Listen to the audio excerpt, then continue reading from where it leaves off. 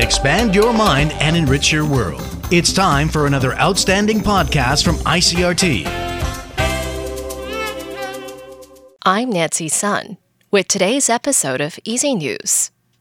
The TAIEX opened down 156 points this morning from yesterday's close at 15,497 on turnover of 3.9 billion NT.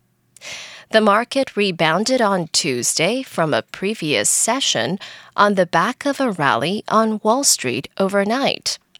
Investor interest in the bellwether electronics, financial, and old economy sectors lent support to the main board and helped it clear technical resistance near the 15,600-point mark. However, turnover remained thin as investors awaited the release of U.S. inflation data for January. Reports say President Tsai Ing-wen could travel to the United States in May or June to give a speech at Cornell University. Tsai obtained a Master of Law degree at Cornell in 1980.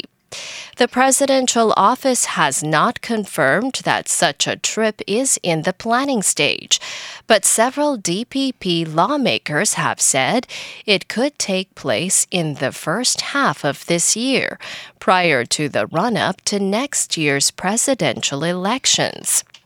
Tsai last visited the U.S. in January of 2017 when she transited there on the way to a four-country trip to Latin America. Reports are also saying Tsai could travel to Guatemala next month to co-host an event with Guatemalan President Alejandro Giammattei.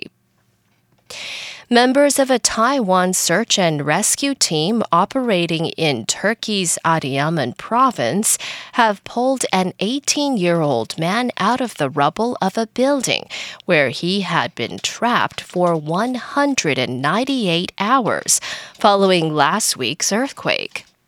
According to the information on the International Headquarters SAR website, it took the team and local rescue workers roughly 4 hours to pull the man from the rubble. Members of the two Taiwan search rescue teams sent to Turkey, along with their search and rescue dogs, are scheduled to arrive back in Taiwan this afternoon on a special EVA Airways charter flight. Chinese leader Xi Jinping has expressed support for Iran during a visit by its president, as Tehran tries to expand relations with Beijing and Moscow to offset Western sanctions over its nuclear development. Xi expressed support for Raisi's government, saying China supports Iran in safeguarding national sovereignty and resisting unilateralism and bullying. Beijing says Xi and Raisi attended the signing of 20 cooperation agreements, including trade and tourism. Those add to a 25-year strategy agreement signed in 2021 to cooperate in developing oil industry and other fields.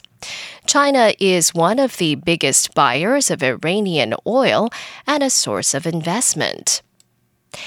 NATO will continue to send military support to Ukraine as pressure from Russia continues to build.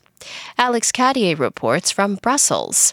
The NATO alliance is staying the course. They will continue to provide military support to Ukraine in the face of a new and ongoing Russian offensive. Jens Stoltenberg, the Secretary-General of NATO, also warned allies to mind their stockpiles at home, saying that Ukraine is currently using ammunition faster than NATO can replace it. That will be a priority in the coming months, as Lloyd Austin, the Defense Secretary of the United States, warned that Ukraine will soon mount a counter-offensive in the spring. Alex Cadier, Brussels. And New Zealand authorities expect to make the final rescues soon after a cyclone brought extensive flooding and landslides that claimed at least 2 lives. Cyclone Gabrielle struck the country's north on Monday and has brought more destruction to the nation of 5 million than any weather event in years. Emergency officials say the body of a volunteer firefighter had been retrieved from a landslide that destroyed a flooded house near Auckland on Hawke's Bay. They say a woman has also been killed by a landslide in the Hawke's Bay area. Helicopters will help make the final 25 rescues of individuals and family groups today. And that was the ICRT News. Check in again tomorrow for our simplified version of the news, uploaded every day in the afternoon. Enjoy the rest of your day. I'm Nancy Sun. Hey there. I hope you've enjoyed today's episode. If you'd like to hear more from ICRT, you can check out our other podcasts. We've got Taiwan Talk, where we chat with a new guest every Monday, Taiwan This Week, a roundup of the news in Taiwan every Friday, and English in the News, for useful English expressions explained in Chinese. For some lighter news in both English and Chinese, check out News Bites and News for Kids. And if you enjoy them, tell a friend. Thanks for listening.